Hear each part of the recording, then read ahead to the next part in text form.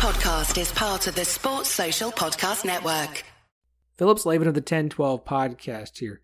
Have you been listening to this show for a while and thought, if that guy can do this, then so can I? Well, you're probably right, and it's worth giving a shot.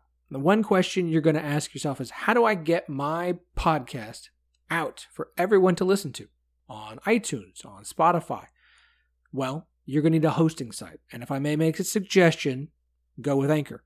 It's easy and it's free, which is great for podcast hobbyists who aren't exactly expecting this to make a lot of income, especially starting out. Anchor is fantastic. Anchor by Spotify is the easiest way to make a podcast with everything you need in one place. It has the tools that allow you to record and edit your podcast right from your phone or computer. And when hosting on Anchor, you can distribute your show on listening platforms like we mentioned, Spotify, Apple Podcasts, and more. It's everything you need to make a podcast in one place. And again, it is totally free. It's fantastic. It is what we use. And if it's what we use, it's what we're going to suggest to others. So download the Anchor app or go to anchor.fm to get started. Again, that is the Anchor app or anchor.fm to get started with your podcast.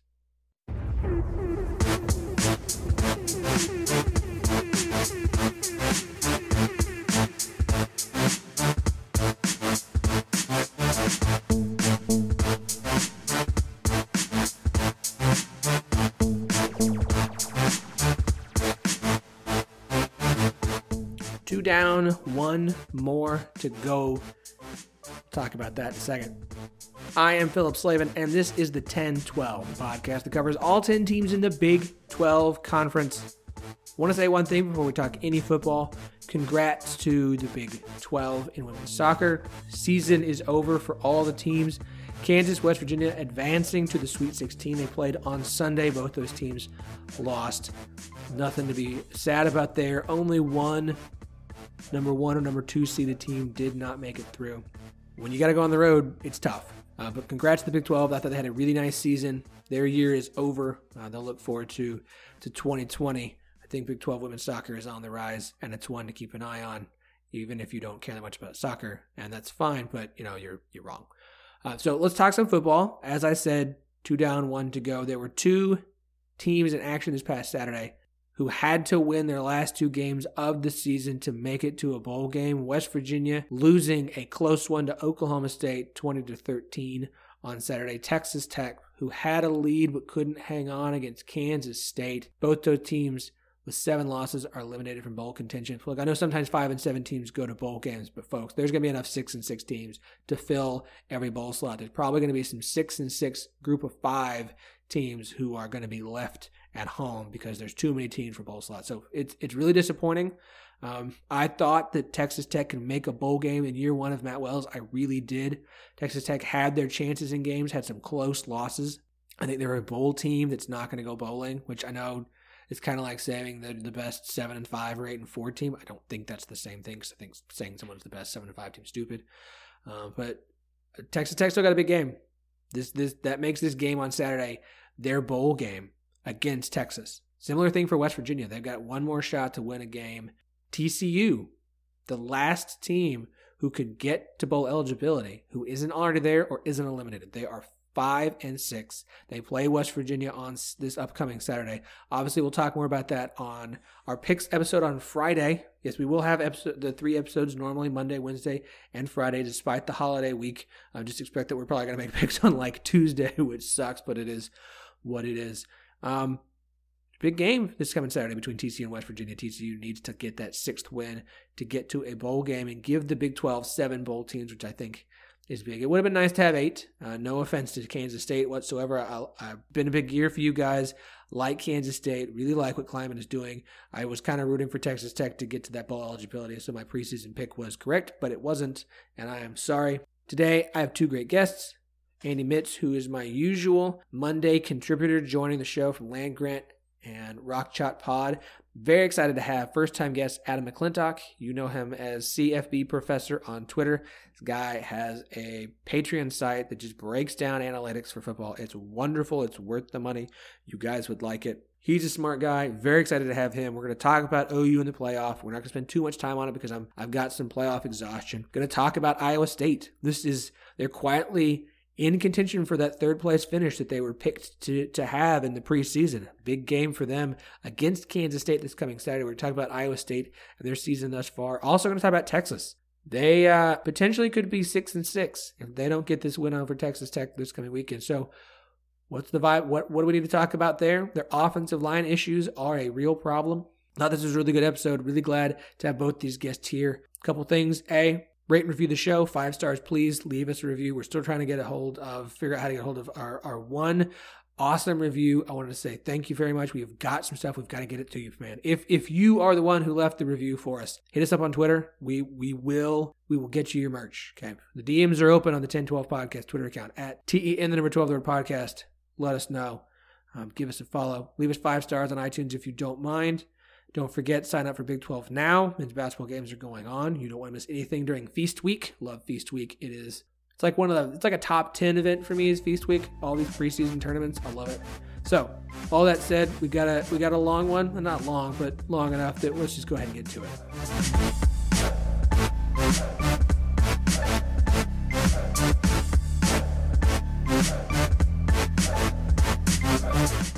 All right, so of course we are recapping the weekend or just kind of looking at the state of the Big 12. And I'm very excited to have my usual guest, Andy Mitz from Land Grant Gauntlet and Rock Chalk Talk and Rock Chalk Podcast back on the show. Andy, welcome, sir.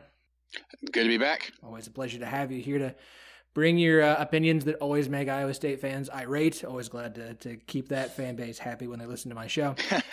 Very excited to welcome first-time guest Adam McClintock, who you all probably know best as the CFB Professor on Twitter. Adam is, if you're going to look for someone who's smarter than you at college football and breaking it down and analyzing it, Adam is your man. Adam, welcome to the 1012.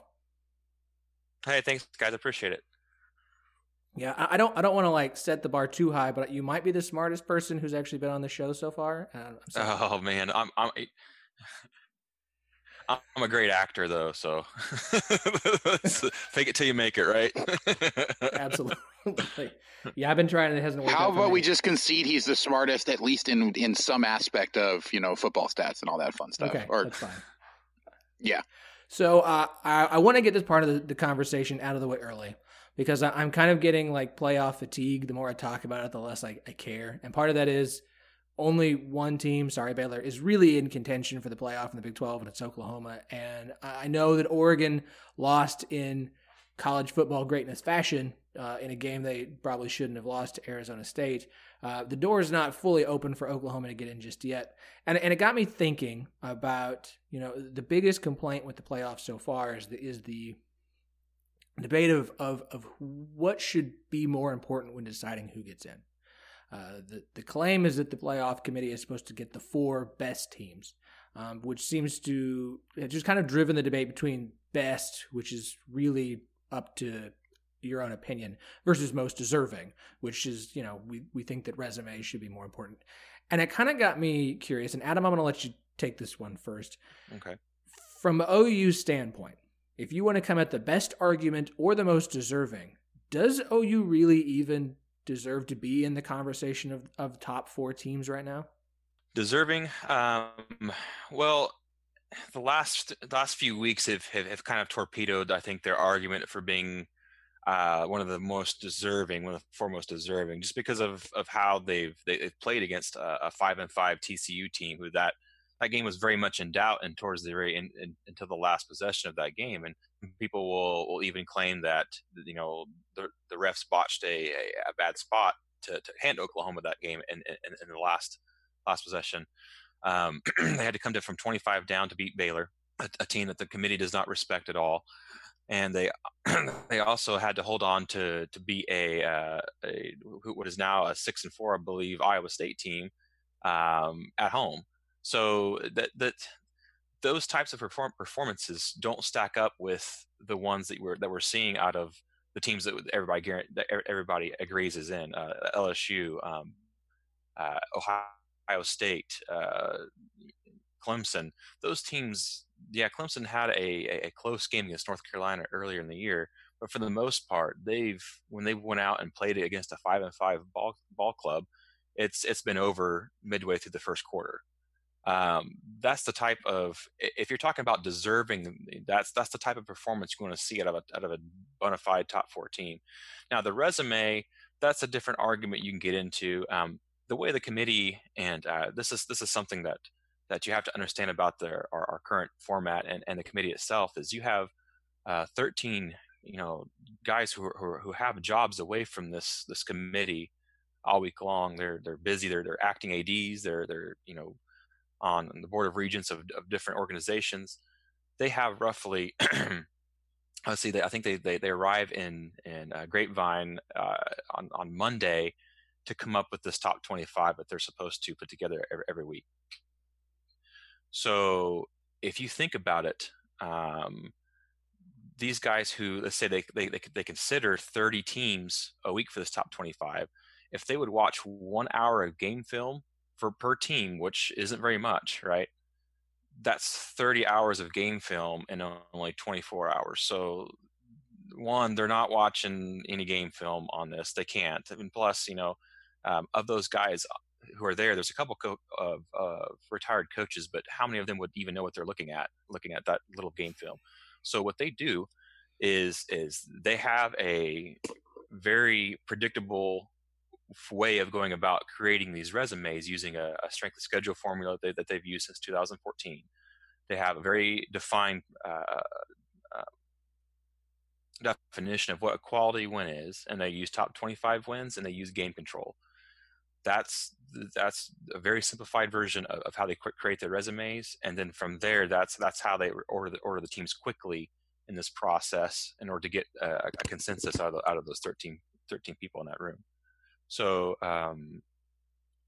it's all about resume. We can talk about most deserving. We can talk about who looks the best. You need to have a good resume to be in the conversation. And some of that is game control, and that's where Oklahoma's really hurt themselves the last 3 weeks.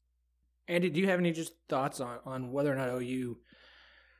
Do you believe that as of today, OU? I hate saying the word deserves because it goes back to deserves versus best. Either is one of the 4 best teams or is one of the 4 most deserving teams as far as the playoff goes? I think it's at least debatable. Like the only team, I think at this point, the 2 that are definitely, need to be in the playoff are LSU and Ohio State. They far and away have much better resumes than anyone else, and they seem to be much better teams. Clemson, it's still arguable. Yes, they're getting the bump, and I think we've actually talked about this before. They're getting the bump because they're undefeated and they're the defending national champion. I understand why they're in. I still don't think that they've necessarily done anything that guarantee, that really shows that they for sure deserve to be there.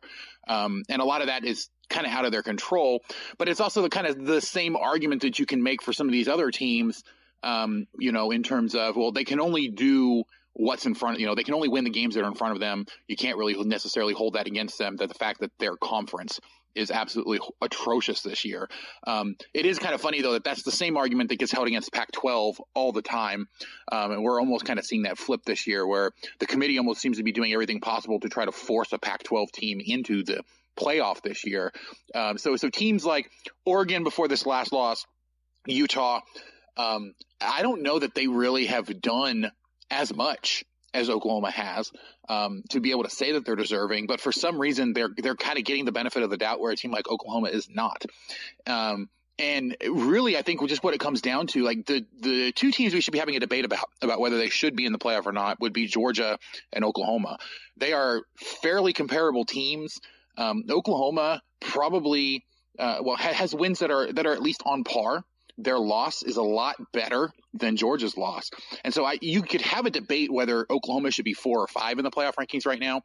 But it seems pretty clear to me that Oklahoma is one of the best 5 teams in the nation so far this year. They're getting dinged by that loss to Kansas State. But that's a much better loss than what some of these other teams have. I will counter with this. Not excluding Alabama is doing so because they don't have a path to win their own division or conference, and OU does, so that looks like it gives OU an edge.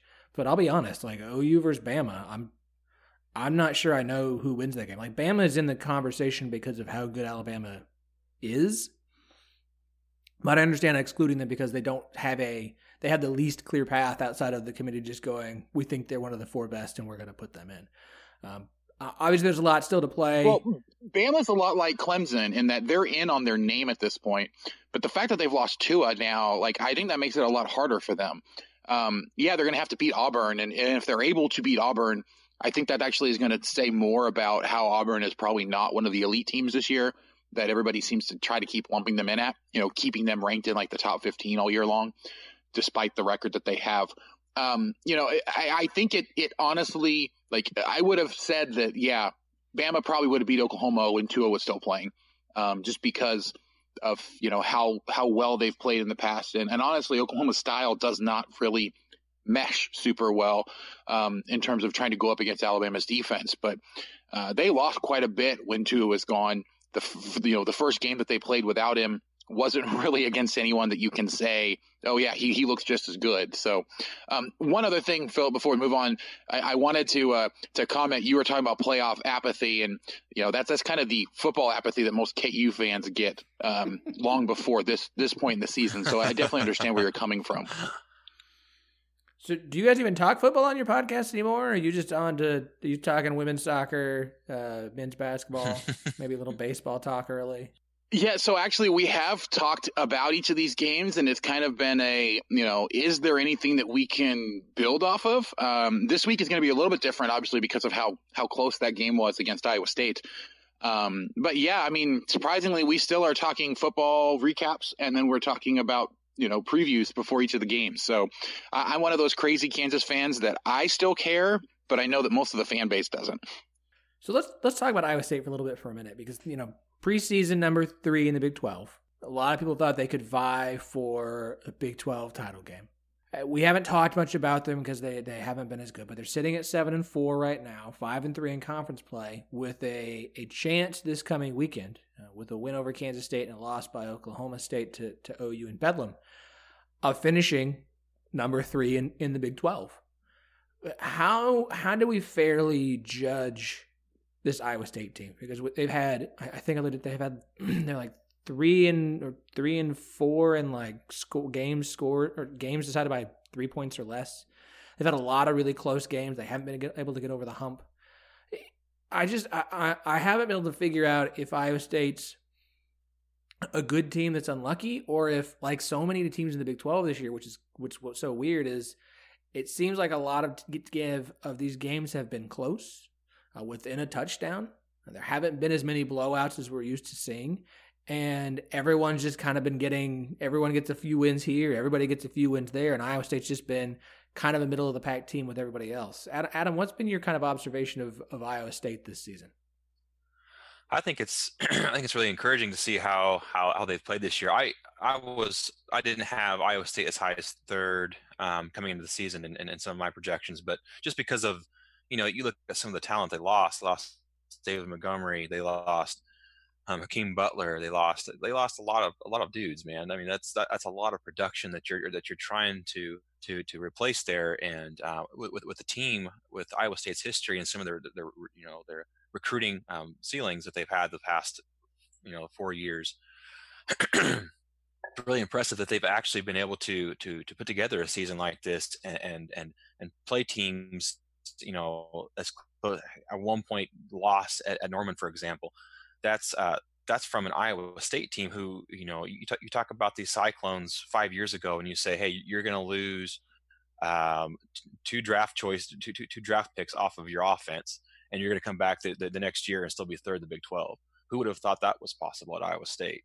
I don't think very many people would have been on board saying that was even a remote possibility, let alone something that we would be arguing about is this process, is progress or not. I think that Matt Campbell has a really good thing they're going in Ames, and this is we're still just seeing the beginning stages of a really good football program being built at Iowa State as long as he's there.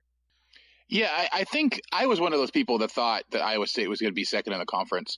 Although to my credit, I did also see Baylor as a potential dark horse candidate. But I think what we're seeing is a couple different things. One, the loss of those skill position players in David Montgomery and all the receivers they lost, like that was a much bigger loss than I think a lot of people gave them credit for. Iowa State in the past have gotten really slow starts because of quarterback play. And the fact that they had an established quarterback in Brock Purdy coming back, that everyone was confident was going to be, a very, very successful quarterback, caused a lot of people to overlook just how important it was to have the rest of the skill position players to keep that offense humming. I think the second thing, is something in that the defense has not been as good. And I don't think it's necessarily because the defense has actually gotten worse. I think it's because the strengths of this defense have typically been in the passing game, whereas most of our Big 12 offenses this year are really focused more on the running game, or at least getting the running game established to get the passing game opened up, which kind of plays into a few of the weaknesses that Iowa State defense has. So they found themselves in a few games that have been a little bit, I think, surprising for them, that their defense has not been overall as good, because teams are better equipped this year in the Big 12 to take advantage of the small weaknesses that they actually do have at a much bigger clip.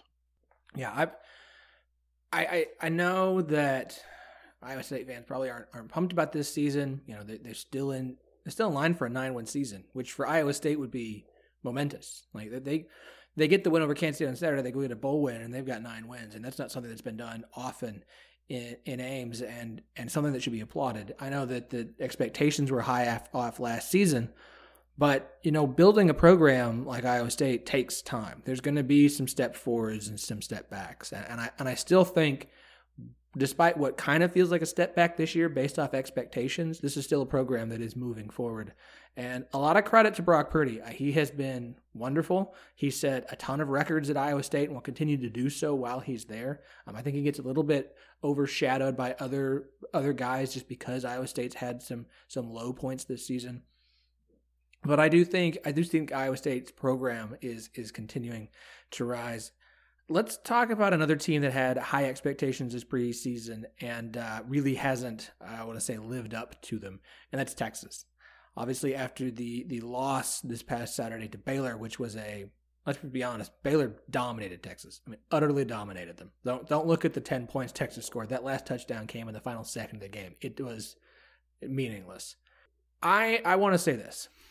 If you went and looked at Bill Connolly's numbers postseason last year, he had Texas ranked in the 30s. They finished in the top 10 in the rankings. Everyone's like, that's silly. It's stupid. Your numbers are wrong. They were a top 10 team. And he went, no. They overachieved based off of what they actually did. Their record is better than what they actually did on the field. And coming into this season, similar situation of he had them preseason, the numbers ranked them somewhere in the 30s. Of based off of what they had coming back and what you saw, this was not a team that was supposed to win a lot. But everyone, when you shout Texas is back at the end of a Sugar Bowl win, your expectations are going to go through the roof. And yet here we are with Texas, who's looking at potentially a at best a 7-win regular season, maybe a 6-win if they can't get past Texas Tech this weekend. And I think there's a lot of grumbling about Tom Herman. If you're going to smash your head against a helmet, you'd think that might motivate your team to do more than 10 points or 3 points when it matters. I'm not out on Tom Herman at Texas. I'm not a Tom Herman fan, but I'm not out on him and what he's doing at Texas. And Adam, I want you to take this one first. I am of the opinion that Texas vastly overachieved or exceeded what they actually were last season, like Bill Connolly's numbers showed. And due to youth and a ton of injuries to that Texas defense, they have underachieved what they actually are this year. And so it's almost like if you average these two seasons together, that's really what this Texas team was the last 2 years. But because of what records are, people are going to be upset with what happened in Austin this year. Yeah, absolutely. I would absolutely agree with you there. I know I had Texas ranked 22nd coming into the season and going 9-3. So I wasn't expecting them to be dominant by any stretch of the imagination, but I did expect them to be a little bit better than they have been so far this year. And I think you're right. The youth, that was going to be a young defense anyway. Todd Orlando is a very good defensive coordinator. If you've looked at where he's been and what he's done at where he's been, he's had success everywhere he's went. And Texas, last year they had a good defense last year because he had experienced guys there.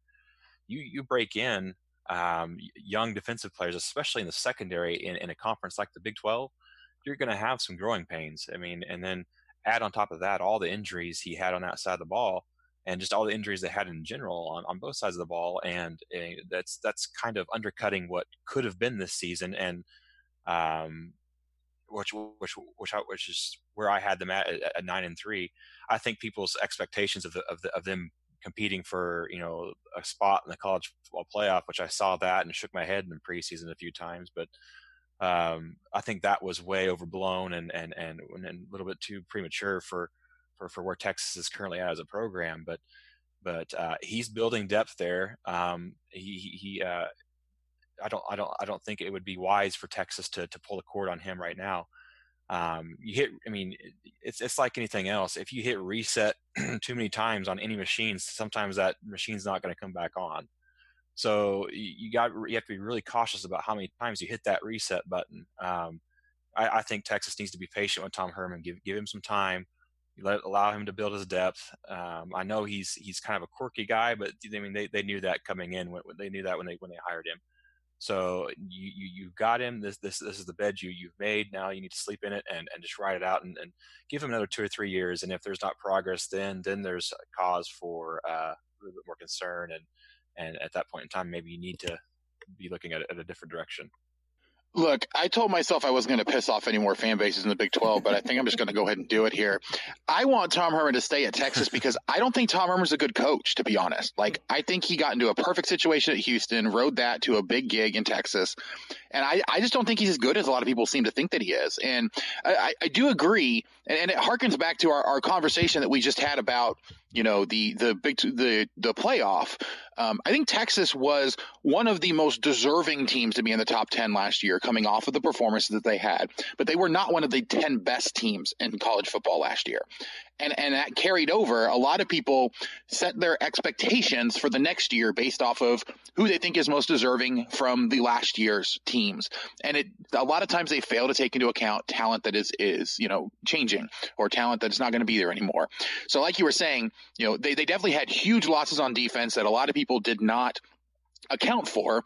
And to be honest, I'll just go for the double whammy here.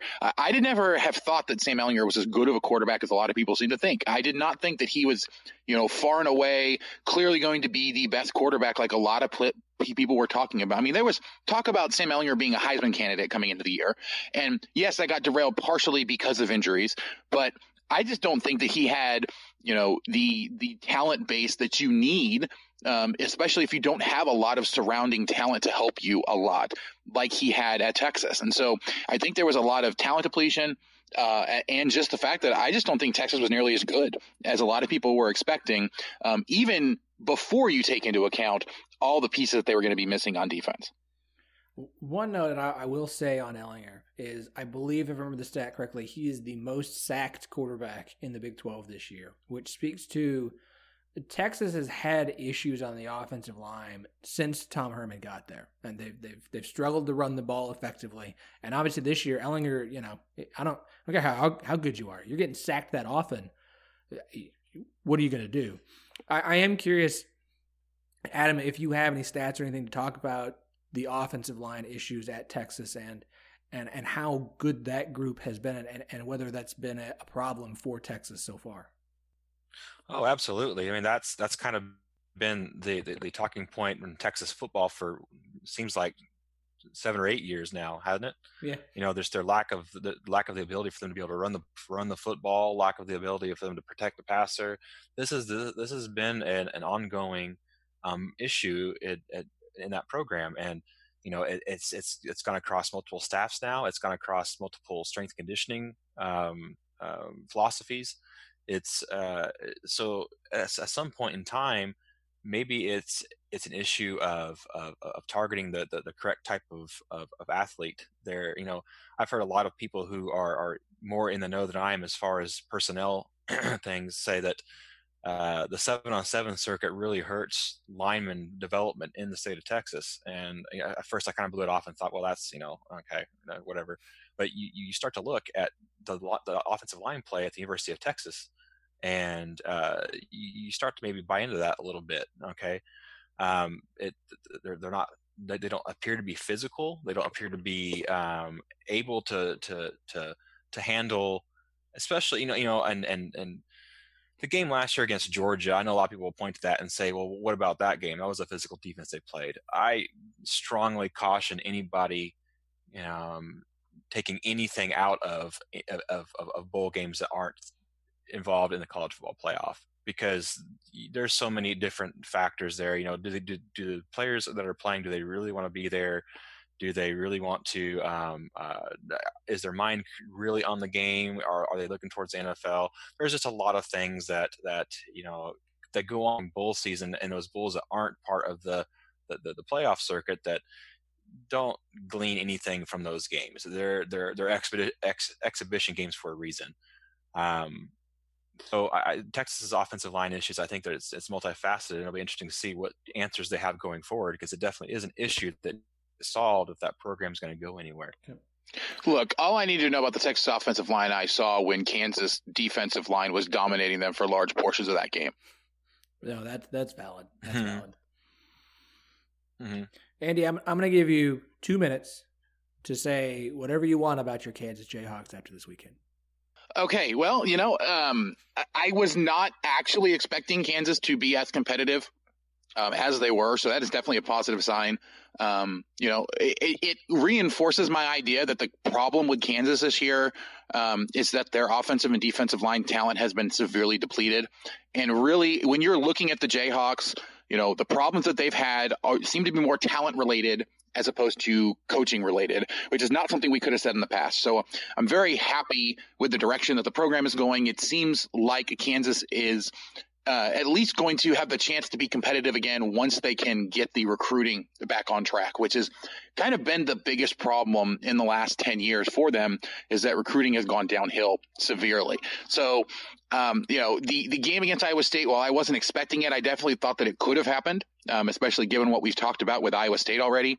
And so, there's definitely a lot more for Kansas fans to kind of be excited about. And while I don't give them, a snowball's chance in hell of beating Baylor this week, I do think they could at least make this game entertaining, especially since Baylor seems to kind of play to the level of their competition. Nice shot at Iowa State there.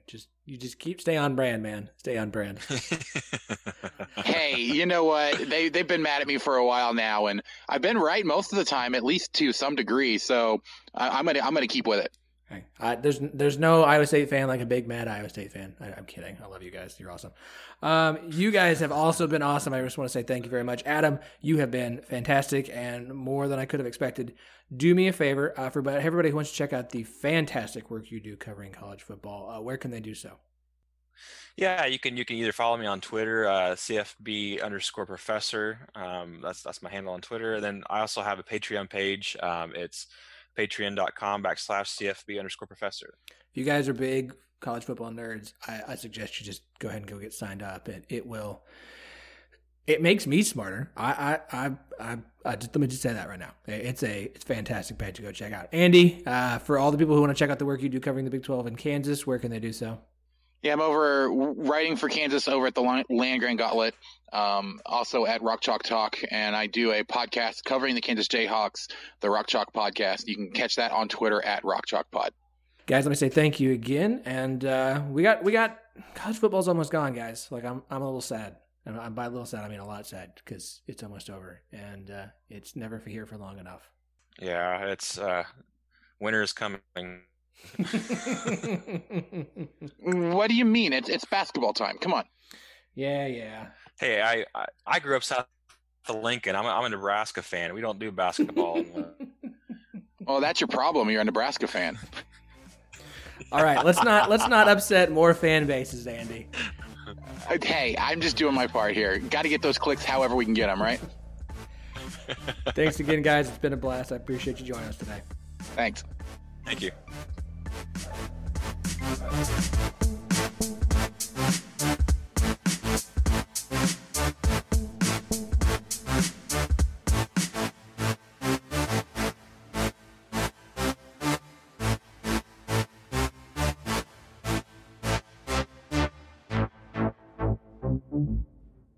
Hey guys, a couple of things before we go. Just a reminder, make sure you're subscribed to the 1012 podcast so you don't miss a single episode during the football season. 2, rate and review the show. 5 stars, please. It helps us get the word out about the show to other people. Plus, we just like to know what you like and don't like. Just if you're going to give us 1 star, let us know why. We appreciate it.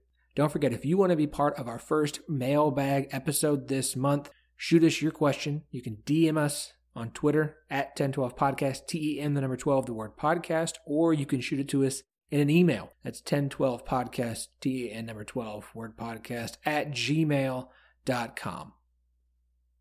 Sports Social Podcast Network.